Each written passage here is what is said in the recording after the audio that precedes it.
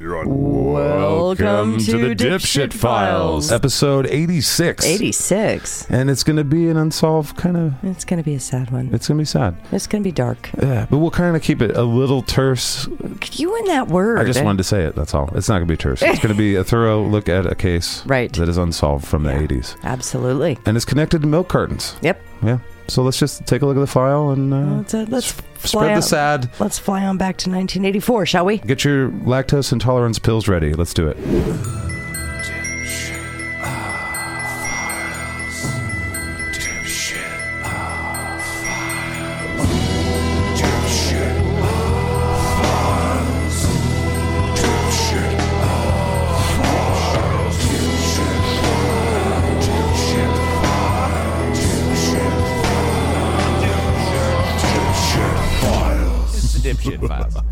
Before we get to the show, here's some crap about SKATCAST. All right, before we get into today's show, I first wanted to mention a couple things that for patrons, they can participate in our questions of the week for DIPSH Files in there. And that's going to happen. It'll drop every day that we have the DIPSH Files. So, and it'll be for the next week. Right. If that makes any sense. So we'll ask that question. You give your answers. We'll discuss it the following week. Yeah. Yeah. So we'll have a week to collect stuff. Another thing that's fun,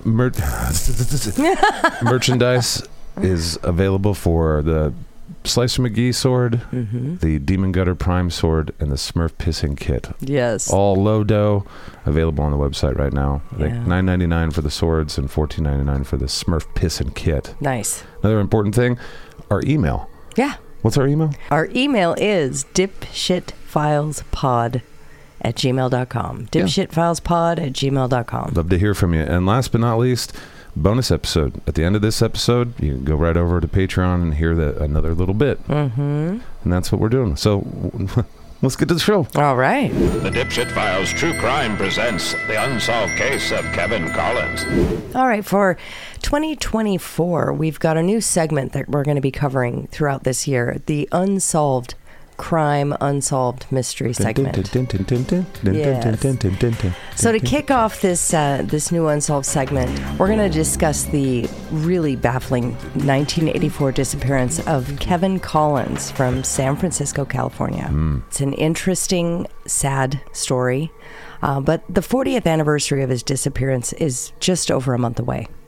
Literally a month away. He was only 10 years old when he vanished without a trace.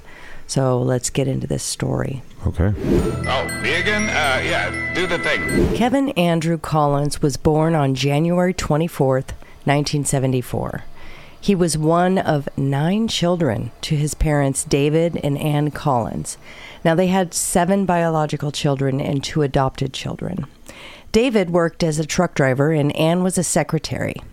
Kevin grew up in San Francisco, California, and at the time he went missing, I was living just 40 miles south in San Jose. You guys were like neighbors. This case was everywhere I looked, and it really, truly affected nearly every aspect of my life, my family life. So Kevin's mom described Kevin as being extremely shy.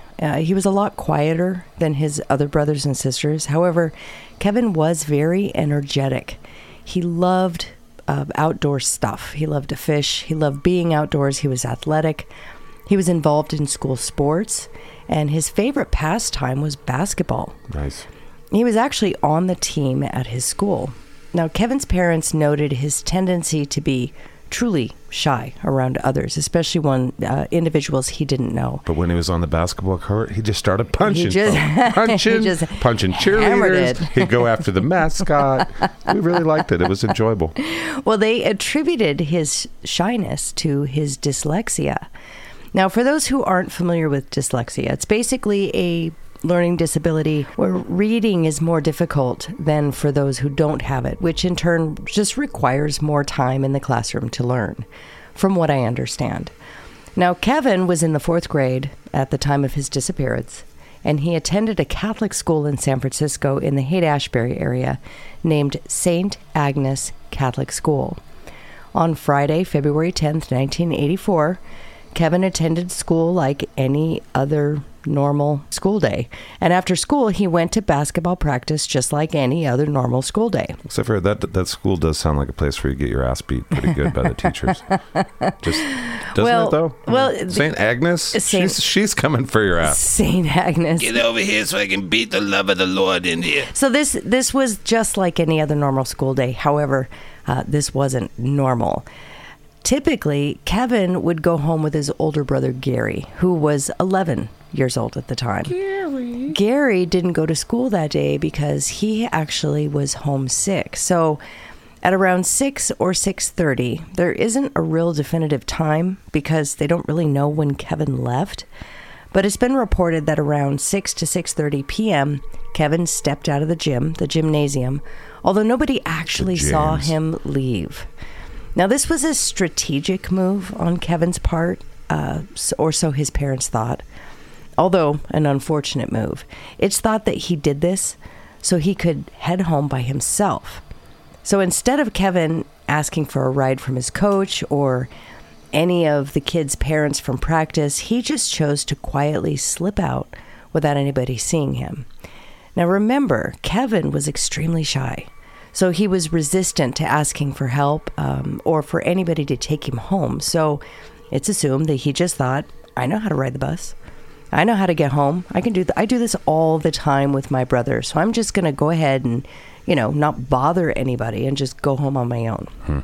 I know people like that. Yeah. Well, I mean, we all remember being 10 and wanting to do this sort of thing on our own. Yeah. So reports state that Kevin walked to the corner of Oak Street and Masonic Avenue to wait for the 43 bus to take him home. That sounds Illuminati as fuck. Now, this bus stop from the school is actually not that far. It's actually really close. So he didn't have to walk very far. However, this is San Francisco, and he's a child. So he had to dodge a lot of poop on the street that was made by humans. And he's by himself. Now, we're talking about February here. So, you know that in February, it's already super dark by 6. I mean, it gets dark by 5 in February. Yeah. And at this point, it's 6 to 6:30. So it's obviously pretty dark. You need a flashlight to see all the poo. And he's by himself at a bus stop. Now, this is where things start to get really strange. It seems Kevin was seen at the bus stop between the hours of 6 and 6:30 to almost 8 p.m. Now, that's a long time. He missed a couple buses, sounds like. Did he get distracted and miss his bus? I mean, did he leave the bus stop to go somewhere and then miss his bus? It's just odd.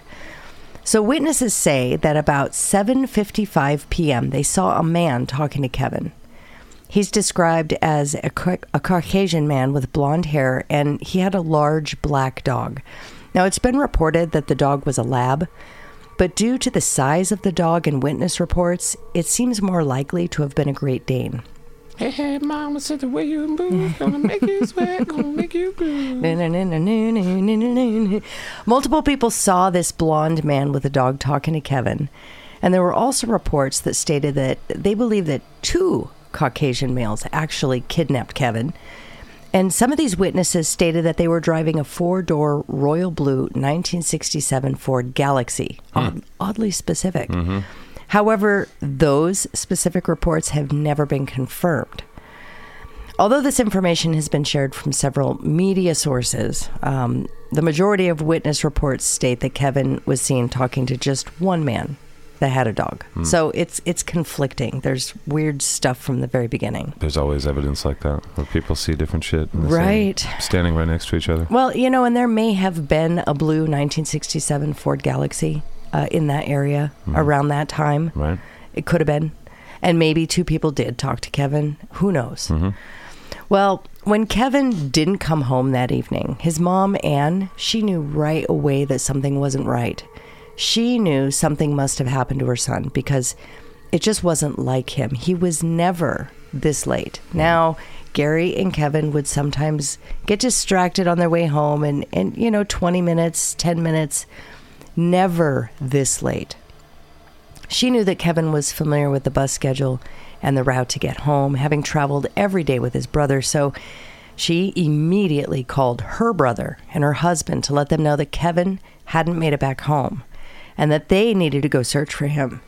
So they all spread out and they scoured the area in search of the missing child, And after just shy of 90 minutes in this search, they called the police to report Kevin was missing. What a nightmare. Now, this is the mid-'80s, and we've covered the ridiculous police response before. However, surprise, the police didn't really take the report seriously. Oh, boy. Yep. They basically placated the worried parents and told them, well, he's 10. Maybe he went to a friend's house. Maybe he's still there, and this and that. But the parents are like, no. He's not at a friend's house. We've already looked. He's not there. He is missing. The Collins family wasn't having any part of dragging their feet in this issue. They immediately went home, made homemade missing persons poster signs, and spent the entire night and the following weeks covering the city with them. They went door to door asking if anyone had seen their son or if they had any tips or any leads, any ideas. What a nightmare. It would take nearly 48 hours before the police would accept that Kevin was actually missing. 48 hours. Could you imagine 2 days without your son? I'm glad the kids are grown, honey buns. So, yeah, what a nightmare. Yeah. The family turned their entire home into a war room of sorts to search for their family member and set up a hotline where people could call in and just give any tips that they thought might help. The family, friends, and neighbors literally canvassed the entire city. And in the weeks after Kevin disappeared, a milk farmer offered to put Kevin's picture on milk cartons. That way, Kevin's face and his information would be seen by every family in the entire Bay Area during their family breakfast and dinner routines. Oh, wow. He was the milk carton OG. Well, one of them, yes. This would have a more broad reach than paper flyers in simply just the city. Now, I did a little bit of looking into this because I always thought Kevin Collins was the first one, but he wasn't. Now, here's a bit of milk carton backstory. Okay. Beginning in the early 1980s, advertisements on milk cartons in the United States were used to publicize cases of missing children. The printing of ads continued until the late 90s when other programs became more popular for serving the same purpose. Contemporary popular media portrayed the practice in fiction, often in a satirical manner, which, as a young adult and an adult, when I heard people joking around, your face is going to end up on a milk carton, it always gave me a pit in my stomach. I know. Took milk from like, yummy, I love milk, to like, that's a scary, sad drink. Right. Well, having grown up at a very, critical time during this period of time and having a child a year younger than me go missing just after I had a kind of a family thing that it had happened just 5.5 months prior to this. That's right. So we can discuss that in Patreon a little bit. Okay. But this story is close to my heart because I had something impact my family. 5.5 months later, this happened in almost my hometown. Yeah. It wasn't that far away. Right. So during the late 1970s and 1980s in the United States, missing child cases garnered a great deal of news media attention. Chief among these were the disappearance of Etten Patz in 1979 and the kidnapping and murder of Adam Walsh in 1981, whose story was told in the 1983 television movie Adam. These reports developed into a type of moral panic called stranger danger. In 1984, the National Center for Missing and Exploited Children was founded. Dude, when I was growing up, my parents were like, don't talk to strangers. Yep. Don't do the candy. Don't look for... If you see a van, just put up a fucking flare in the sky and we'll come get you. Oh, my family too. Yeah. In September of 1984, Anderson Erickson Dairy in Des Moines, Iowa, began printing the photographs of two boys. Johnny Grosh, age 12, missing since September 5th of 1982, and Eugene Martin, age 13, missing since August 12th of 1984. Real quick, I know this is dark, but what if the milk company was behind all the kidnappings of the kids they put on the milk carton? They're hiding in plain sight. Oh my gosh. Doesn't that make some sense? You're terrible. That's a movie making... Come on. You are terrible. Terrible like a fox. I'm sorry, I don't know what that means. A similar milk carton advertising program for missing children launched in Chicago, Illinois with support from the police and statewide in California with support from the government.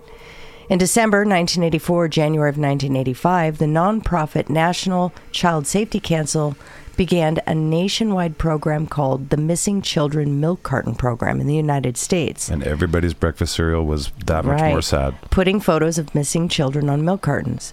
By March 1985, 700 of 1,600 independent dairies in the United States had adopted the practice of publishing these photos of missing children on milk cartons. And no one had a nice breakfast ever again. Etten Patz was one of the first missing children, and perhaps the most famous of them, to be sought with this strategy. In 1979, when the 6-year-old boy went missing on the way to the school bus in Manhattan, there'd been no system in the United States for tracking missing children nationwide. In 1985, Patz's photo was printed on milk cartons so that consumers purchasing milk at retail markets could be encouraged to look for the missing child. The practice had begun to fade by the late 1980s and became completely obsolete when the Amber Alert system was created in 1996. Back to the Kevin story. Kevin also appeared on the cover of Newsweek. He was actually the first missing child to gain the cover on this publication or any other national news publication. With this type of media attention, you would think he would have been found, or at least would have received valuable leads as to his rescue. Now, not long after Kevin went missing, the police were involved in routine witness interviews, and they questioned just about everyone. I mean, they really did. They questioned a man that actually lived across the street from Kevin's school. His name was Wayne Jackson.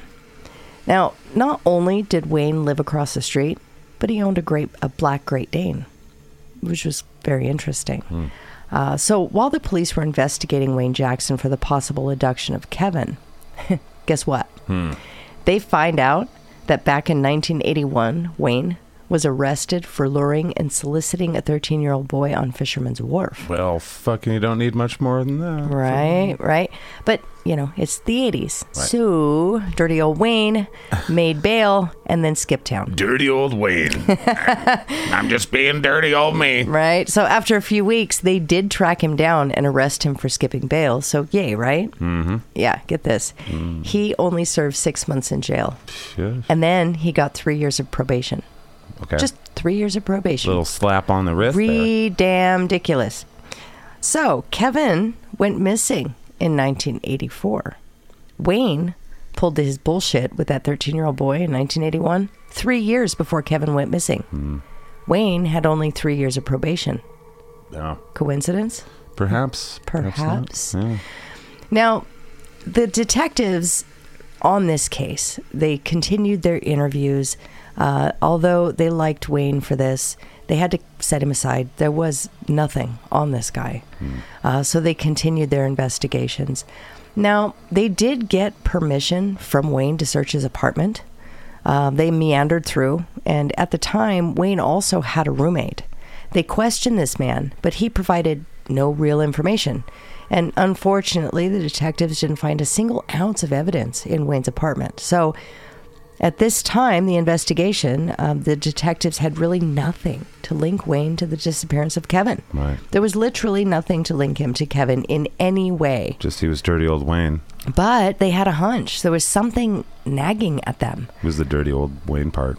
So they ended up putting Wayne's picture in a lineup. And then they asked several of the witnesses that had seen a male with Kevin to look at the photo collection and point out any of the men that may have been recognizable as the individual talking to Kevin that night. However, not a single person pointed to Wayne Jackson. Interesting. Yeah. So the police ended up holding a news conference, pleading with the public that if anybody knew anything to please come forward and share the information, that any tip would help, no matter how small.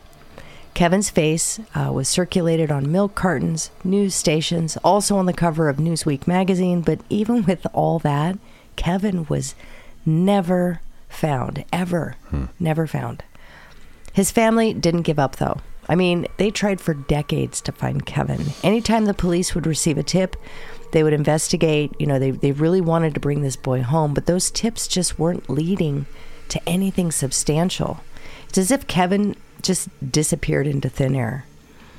Panic and fear this family experienced, just to be followed by devastation and zero answers. What more could have been done? Like really, even with national attention, no one had any tangible leads. Now, I don't remember what San Francisco looked like in 1984, but it's just today, it's just house after house after house. And the area where Kevin was last seen, there's buildings everywhere. And it's actually not that far away from Mission Dolores Park, which, if you're from the Bay Area or San Francisco, you know that Dolores Park was a very popular location. It is a very popular location with recreational activities like it has many tennis courts, a dog park, giant playground, soccer field, basketball court, right. Live events and festivals. Today you can buy fentanyl right there. We need it. It's really near to this park. I don't know if that has anything to do with anything at all, to be honest with you. It's never really been mentioned. But I just find that an interesting little tidbit of information when a child goes missing so close to that type of situation, that type of recreational area. Yeah. So moving on anyways. Then the police thought maybe a man by the name of John Dunkel could possibly be responsible for the disappearance of Kevin. Fucking Dunkel did it. Well, this guy. Dunkel did it, huh? This guy, though. No, he's creepy. Okay. He's bad. John Dunkel, he was also known as the Peninsula Serial Killer. Oh, lovely nickname. Who murdered 3 young boys in Belmont, California between 1981 and 1985. Dunkel was convicted of 2 of the murders in 1989 and was sentenced to death early the following year. Dunkel received an additional sentence of life imprisonment without the possibility of parole in 1994 after pleading guilty to a 1985 murder. John's 3 known victims were very similar looking and around the same age of Kevin. So they thought that maybe he had something to do with it. But from what I understand, John was incarcerated at the time of Kevin's disappearance. So makes it difficult. He was quickly ruled out. Well, mostly ruled out. But there wasn't a solid connection to Kevin, so he's out of the picture. It just fits the profile pretty good. Yeah. So 2 decades would pass. And in late 2005, someone tried to steal Kevin's identity. Oh, wow. Right? This man went into the DMV in San Francisco and was trying to get a whole new identity under Kevin's name. This dipshit actually thought he could get away with his crap. The police did question him, to see if maybe he had any connection to Kevin or Kevin's disappearance, but he really didn't. And he would plead guilty to identity theft. This man literally thought, he was like, oh, it's been so many years. People don't even remember the story about Kevin. So let me just, steal his identity. Mm-hmm. I swear, some people. Yeah. What the man didn't know was the woman that was working at the DMV. Yeah, she remembered. That's kind of like somebody being like, hello, I'm John Benet Ramsey. I know, I would right? like a credit card, please. Right. Really, John Benet Ramsey. Well, she remembered. As soon as she saw the name Kevin Andrew Collins, she immediately alerted the police because she thought, oh my gosh, maybe this is that missing boy. She got really excited. On the milk carton boy. Yeah. Sadly, it wasn't. It was some dipshit identity thief. Yeah. Then, 8 years later, after that, in 2013, the police decided to breathe some new life into this cold case. On January 29th, 2013, the police served a search warrant on Wayne Jackson's old house in the 1100 block of Masonic Avenue. The concrete floor was removed after cadaver dogs indicated the possible presence of remains. Creepy old Wayne. Right? Yeah. It was reported, however, that preliminary reports indicated the remains to be from an animal, not a human. Now, all reports that I've read state preliminary results. I searched and I can't find anything definitive after the testing was completed. So I'm just assuming that they weren't human remains. I feel is that it would be such a huge break in the case. It would have hit the news. Yeah. We would hear about it. So Right. I'm assuming animal remains. Well, which still kind of fucked up and weird, but yeah. Good, bad. However, while the detectives were breathing new life into Kevin's case, they decided to take a closer look into Wayne Jackson, or at least who they thought was Wayne Jackson. Hey, howdy, did they find out some shit? So Wayne Jackson was actually an alias. Now, I honestly don't know what his true name is. Jackson? You look like a Jackson. No, you don't. But I think his real name might be Dan Leonard Therian. I mean, he had several aliases. I would keep Therian if I had the last name. I mean, Right. Jackson's great. We got Bo Well, Knows Bo. if he's trying to lay low.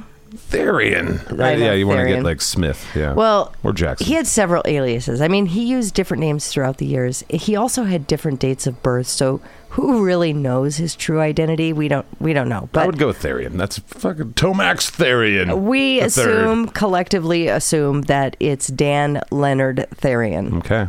So the detectives at the San Francisco Police Department, they take a closer look at Kevin's case. They realize that Wayne Jackson isn't who he's pretending to be. He's a Therian. That he has many aliases. And the worst part of all of this, Wayne Jackson, who we believe really is Dan Leonard Therian, he had been arrested for kidnapping and assaulting two 13-year-old boys in Canada. Why are there so many fuckheads on the planet? I know, What awful. the fuck is going on? Two 13-year-old boys in Canada in 1973. And he going was on too long. he was never convicted. Why, you might ask? Because he's a Therian. Well, he skipped bail and fled the country. That And sounds like a Therian. he ended up in good old San Francisco, right? Yeah. All the aliases that he had used Pooping on the street. were Raymond William Stewart, Kelly Lee Dawson, Kelly Sean Stewart, as well as Wayne D. Jackson, which is how the police in San Francisco know him. So Creepy Wayne. based on the new evidence of Wayne's past crimes against young boys, being convicted of being a pedo and living just down the street from Kevin's school and also owning a big black dog, he pretty much made a good match to the man witnesses saw Kevin talking to that night. Right. He really did. So the cold case investigators officially named Wayne Jackson as the person of interest, a number one person of interest in the disappearance of Kevin in February of 1984. Unfortunately, Wayne ended up passing away in 2008, so they weren't able to arrest him, nor was Wayne. Wayne never faced a trial. Wayne does have a partner in Canada, however, and for the past several years, the detectives have done their best to get information out of this guy. They even offered him immunity if he would just share any and all information that he might have regarding Kevin's disappearance. But as much as they push and offer him all these things, he's just not willing to budge. So far, he's refusing to talk. To this day, the case does remain open, and if anyone has any information on this matter, they're asked to please contact the San Francisco Police Department Major Crimes Unit at 415-553-1145. Additionally, information can be given anonymously if you don't want to give your name at 415-575-4444 or via text message. You just text TIP to TIP411. Sadly, this devastating experience took its toll on the entire family. Kevin's parents ended up divorcing 5 years after his disappearance. His father, David Collins, established the Kevin Collins Foundation for Missing Children in San Francisco to raise awareness and to help develop leads in abduction cases like Kevin's. Even though he never was able to solve his own child's missing case, he focused on all of the missing children cases in his area. He helped so many families. Unfortunately, the foundation folded in 1996 after just 12 years, citing lack of funding. Which was sad, but he did good in that period of time. Yeah. The Collins family stated that they knew Kevin wasn't alive since day one. Oh, really? Yeah. They just knew it in their hearts. It was so unlike Kevin. It was so out of the ordinary, so abnormal. They just knew. It's just so sad to read. In 1994, on the 10th anniversary of Kevin's disappearance, the family held a private memorial service for Kevin's, dedicating a bench to him at the Holy Cross Cemetery in San Francisco. The simple granite bench has his name, a cross with the words, "Forever in our hearts." Kevin's mother still lives in the Bay Area. However, his father eventually moved out of the United States. In the event Kevin is still alive and out there somewhere, I wanted to reiterate his identifying features. He was born on January 24th, 1974, which would make him 49 years old. He grew up with naturally brown hair, has gray-green eyes. He's a Caucasian male and has freckles on his face, has a small horizontal scar on his tongue. The last time he was seen, he was wearing a San Francisco's Giants jacket and his school uniform, which consisted of a white short-sleeved dress shirt, a dark green sweater, and brown corduroy pants and beige Nike tennis shoes. Now, I know he wouldn't be wearing this today. The image in my head was pretty funny. But, like, well, I'm 49, still wearing this I know, shirt. it's not that. It's anyone who it might trigger a memory. Yeah, exactly. You know, in being in that area. I do hope that somehow Kevin's family can find closure. And it's just such a sad story and continues to be unsolved, the case of Kevin Andrew Collins. All right, let's talk more about what you think about this and maybe if there's some more details on the other side of the song thing. Sounds good. Now it's time for the conclusion of today's show. All right, wife, thank you so much, as always, for the research. You're very welcome. The presentation of darkness in a nice way. I know that this was part of your childhood, but what triggered you to do research on it recently? On this specific case? Yeah. It was a couple weeks, couple months, somewhere in there ago. I watched a documentary on it. Oh, okay. Yeah, they had done, it's a very recent documentary on the disappearance of Kevin Collins. I think it's Where's Kevin or Kevin's Missing or something like that. That's called Home Alone, honey. That's not... Sorry. Well, no. Anyways, so I watched it and it brought back a lot of memories for me.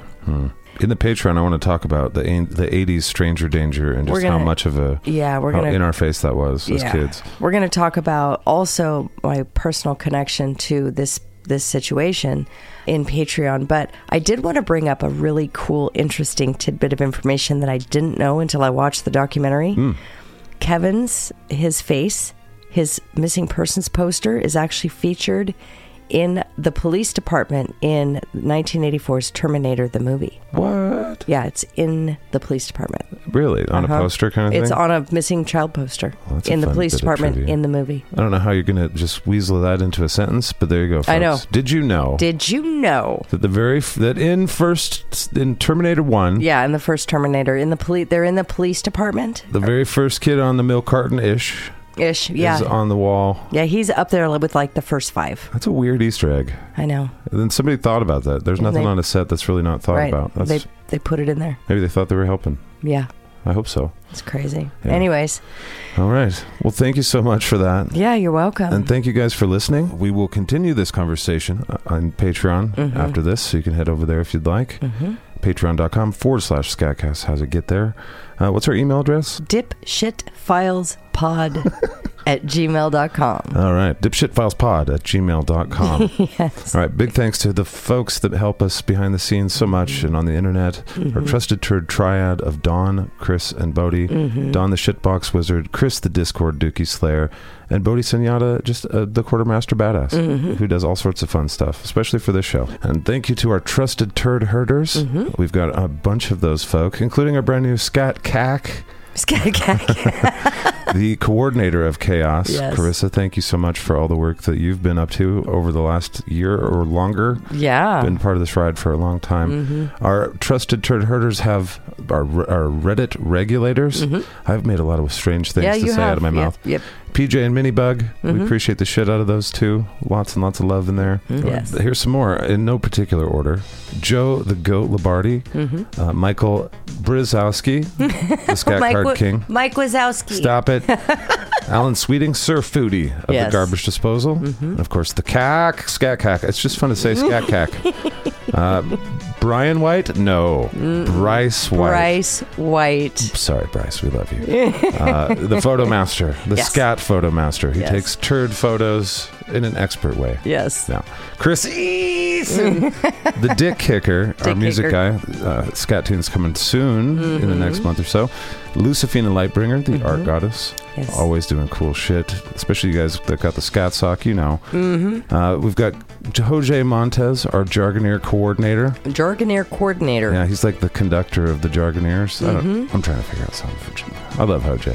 He just did a video in his shower. The conductor of the Jargoneers reminds me, the first thing that popped into my head was that video, that Devin Townsend video. Oh, yeah. On the train. We talked about that. Maybe on this show, maybe not. I'm not sure. Big shout out to the Spoon Man Spoon Man. Always working to make people feel better. To our buddy Eric Vess, thank you. From Baculum. David Carpenter, the Scat Warlock.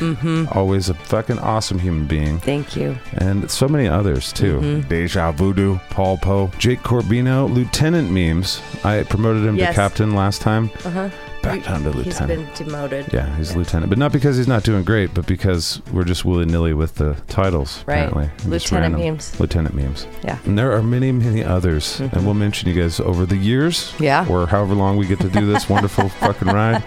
Absolutely. Thank you to all our co-hosts, to Shaden and to Jeff out in the woods kicking bear balls and stuff. And to some new guys coming into the group. Yep, to Will, welcome to the family. This Sunday you can check out the BBC. Yes. Not that BBC, and certainly not that BBC, but this BBC. The Brotherly Brain Cell. Yes. You can find that on YouTube is the best place to check that out. First episode this Sunday. Thank you to our patrons so much. Yes. It is just huge. We are going to spend a lot more time together in Patreon this year. Yes, we are. Tons of shit coming for you that are just for you guys. And, of course, tons of free stuff as well. There's over 380 free episodes on the SKATCAST network. And probably about 100 hours worth of free shit, or not free shit, behind the paywall, right. About 100 hours, including the bonus of this thing. Yes. So if you'd like to see us there, we'll see you there. If not, we'll talk to you next week. And as always, we'll talk at you in the future. It'll seem like the present. Bye. Bye.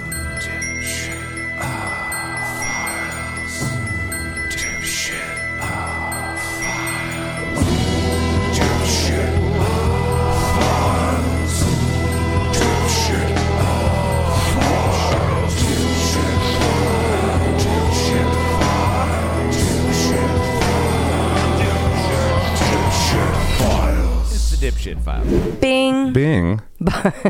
Bong? Bong. You stepped on my bing. I tried.